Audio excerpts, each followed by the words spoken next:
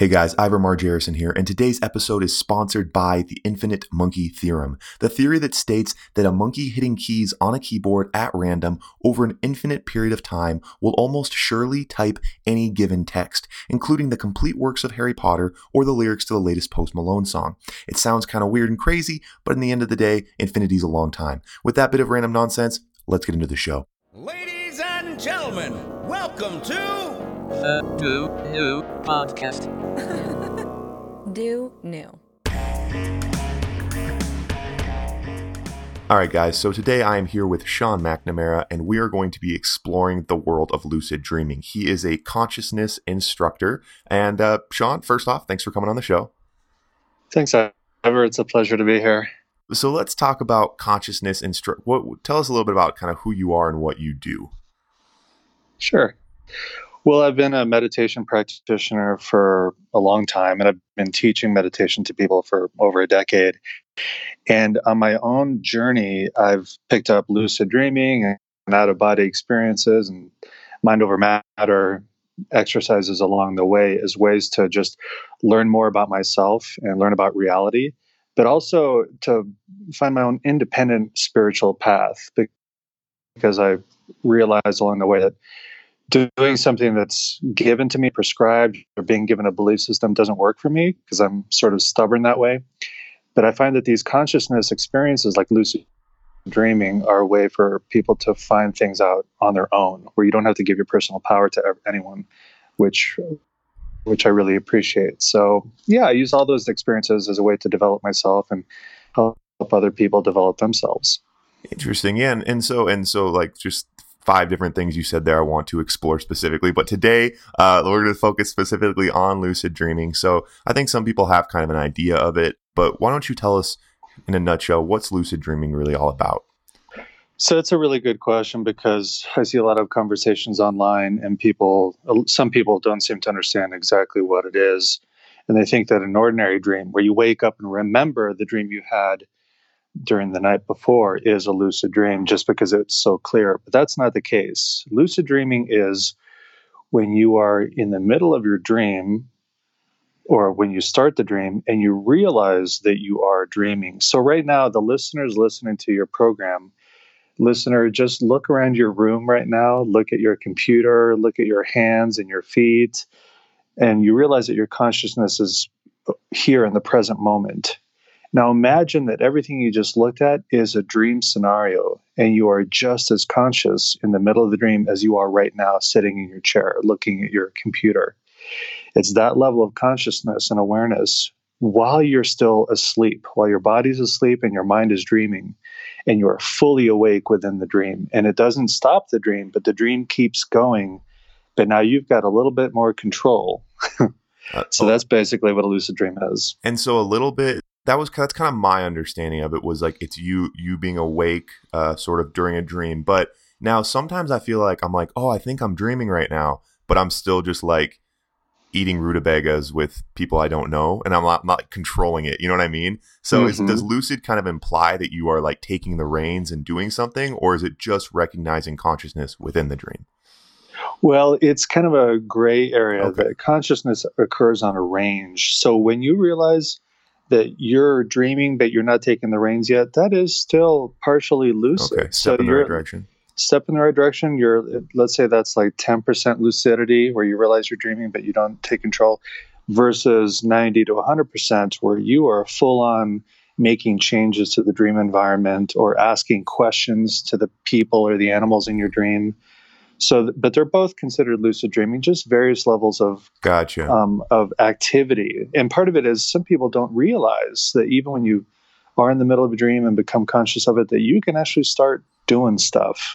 Yeah. I mean, I have like this specific direction of like what are the issues? But really, I just can't help but ask, like, how often do you lucid dream? Like, once you become good at this, how often do you and do other people who have mastered it do it? Mm-hmm. Well, I think there's a wide range, and I'll tell you the kind of person I am. I'm sort of a slow learner, which is, I think, why I like to teach it, because I know all the challenges. It's hard for me.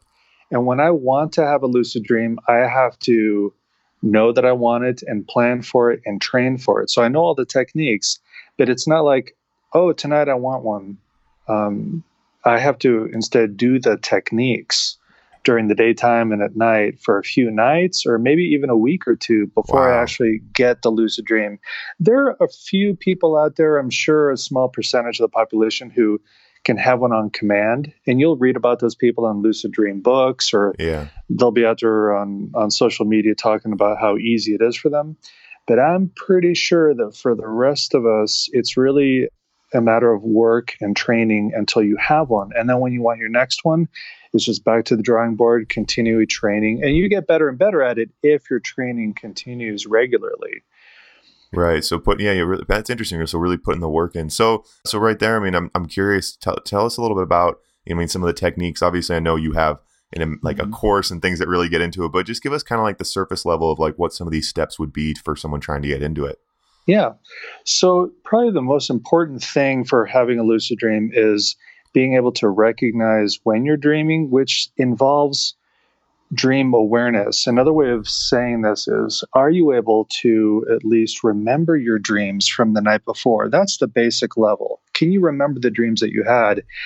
And so the basic tool is to start using a dream journal, because using a dream journal starts to flex those muscles in your mind so that when you wake up in the morning, you start looking backward in time into your own subconscious mind, trying to remember what happened and just writing down anything that comes to mind, any of the details. And even if you don't remember anything, you write that down because it's an intention tool. So just using a dream journal is a way of setting your intention to become more cognizant of your dream activity. Interesting. So it's kind of turning attention towards your dreams, I guess. Yes. So intention is a tool of the mind that actually directs our energy and creates results. So just by starting to use a dream journal, it's like telling your own subconscious mind that you're headed in the direction of wanting to experience a lucid dream. And so remembering your dreams while you're awake is one thing, but that's the first step to knowing that you're having a dream while you're having it in the middle of the night. So if you can't remember your dreams at all, you probably won't be able to have a lucid dream. But it doesn't mean that you're not dreaming. It just means that you're not remembering your dreams. Everybody dreams every night. Everyone goes through the random eye movement stage several times a night. It's just part of being human. Everybody dreams, but just not everyone remembers it. But once you can remember 2 or 3 dreams per night, which would happen about a week or two into using your dream journal, then your likelihood of realizing you're dreaming while you're dreaming goes up a lot. Interesting. Okay. So that first step, kind of turning your attention towards it. And then as far as pulling yourself in, I mean, recognizing that you're in a dream, what kind of steps go into that? So it's interesting. A lot of people have accidental lucid dreams, and the reason they realize they're having a dream while they're having a dream is because something weird or super weird happens in the dream, and it's so weird. It's so weird that some part of them goes, hold on a sec, this can't possibly be reality. And then they realize that they're having a dream and become lucid. And so there's a way to train yourself to recognize that weirdness of the dream stage. And it's called a state check, where you check your state of mind. And you can do it a couple different ways. One is where you schedule yourself to check your state of consciousness. So let's say, like for me, I live in a building with an elevator. And if I'm training to have a lucid dream, every time I get in my elevator, that's when I check my state. And at that point, I will just ask myself out loud. If I'm alone, I'll say, am I dreaming? Only if you're alone, though. If people are around, you don't say that. Good idea. Good idea. Exactly. Or I'll do it silently if someone's around. But I know that at least twice a day, I'm going to ask myself, am I dreaming? Am I dreaming? And at the same time, I do something physical with my body to check. And the one I do is I'll just take my index finger on one hand and pull on it with my other hand, just pulling on my finger while I ask, am I dreaming? And the reason I do this is because in the waking state, nothing happens. I pull on my finger and the finger stays on my hand. But if it were a dream, chances are likely that my finger would stretch out like a piece of putty, Or Interesting. look at my hand and then I've got 6 fingers or 20 fingers on my hand, or maybe my hand looks like a crab claw. Or I look Gotcha. down at my hand and I'm holding a hamburger instead of holding my own hand. And doing that at the same time as asking, am I dreaming? Then I'll realize, oh my gosh, I am dreaming. And boom, in that moment, I become lucid in the dream. But the thing is, I need to do a state check at least 10 or 15 times a day, Wow. because what we're doing is creating momentum and creating a habit, so that next time I'm in my dream and something happens, I might just, out of habit, do a state check in the middle of a dream. And then my hand looks funny or whatever, and then I become lucid. So we're trying to create momentum during the daytime. Gotcha. So it has to be so routinized that like you are randomly doing it in the dream, in which case you can recognize. Interesting. And that's state checking. That's state checking, and that's a planned state check where I set up a rhythm, like every time I get in the elevator. Right. Or for some people, it's every time you get in your car, or every time you sit down at your desk at work, the first thing you do is a state check. But then you also want to combine that with unplanned state checks, which really give it the power. And that is, let's say you're going through the supermarket and you see something weird, like you see a clown walk through the grocery aisle, through the fruit and vegetable aisle. You see a clown walking through, and it's something really weird. And it's the kind of weird thing that you might experience in a dream. At that point, you just do a state check. Am I dreaming? And you pull on your finger or do some other type of state check with your body. And Gotcha. anytime during the day something odd or dreamlike happens, you do the unplanned state check. Because most of the time when we're dreaming, or much of the time, something weird is happening. Someone's showing up who we haven't seen in 20 years, or there's a weird animal, like maybe it's an animal that doesn't exist in real life, or our pet goldfish starts talking to us. So what we're trying to do is set up this pattern that anytime something out of the ordinary happens, we do a state check while we're awake. Gotcha. That way, when we have a dream and something weird happens, we are trained, our subconscious mind is trained to do a state check at that point, and then we become lucid. Okay, and so it sounds like, so the idea, first one, kind of getting turning attention towards your dreams, that state checking this, and then as far as, it seems like in my dreams, when I recognize that I'm like, oh, I think I'm dreaming, I wake up. Is that like a common obstacle that needs to be like overcome within trying to stay there and hang out? Absolutely. I mean, it's a step in the right direction for sure. And the reason people tend to wake up as soon as they realize that you're dreaming is just pure excitement. Having a strong emotional response to the experience kind of ends it all. You have to do it often enough, or get to that point often enough where you keep a cool head, where you stay emotionally chilled out. Interesting. Yeah. And so let's get into the fun part here. Once you're awake in your dream, what are some things that you do, or what are some things you hear other people do? What are some popular things to do with your lucidity within a dream? Well, I think for most beginners or most people, spontaneously, the number one thing is flying. Because remember, you can do anything you want in the dream. It's just you're looking and playing inside your own mind. And most people will spontaneously start to fly, or they'll choose to fly like a superhero. And that's basically the thing I did my first time. And it still happens once in a while. And the reason flying is such a big deal, why people actually try and repeat that experience, is because it's not only flying through the air, there's an experience there. You have a dream body within the dream. And the body typically starts to fill with blissful sensations. It feels significantly joyful and liberating when you start taking off and flying through the sky, or flying through your neighborhood, or flying over a forest or something like that. It's not only a loss of gravity, it's you feel completely blissed out, or I feel completely blissed out when I fly. Yeah. And that's when you just start exploring. There are a lot more practical uses for lucid dreaming, but still, if you're not having fun, you're probably not going to do it. So it's okay to have a lot of fun. So the flying's a good place to start. Yeah. And so you kind of talked us through some of the basics here, but I think based on the amount of times I've heard the word lucid dream and the amount of times I've actually met people who have seemed to actually have a grip on it, it seems like there is a pretty high barrier of entry. You kind of talked about the work that has to go into it. So tell us a little bit about what you kind of offer with like your instruction, your courses and stuff like that. What's your process, and is that something people can get into? Absolutely. So I have one of my online courses. It's a bundle of lucid dreaming and the out of body experience, and I won't go into that right now. But they're so closely related.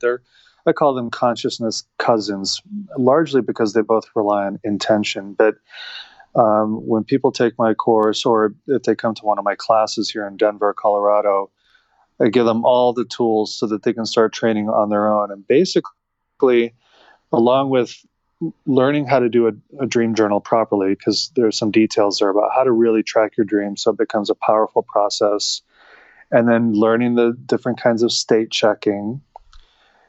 And then there are other things people learn to do, like if you wake up at a certain time in the middle of the night during a certain part of your sleep cycle, your chances of having a lucid dream go up about 2,000%. Oh.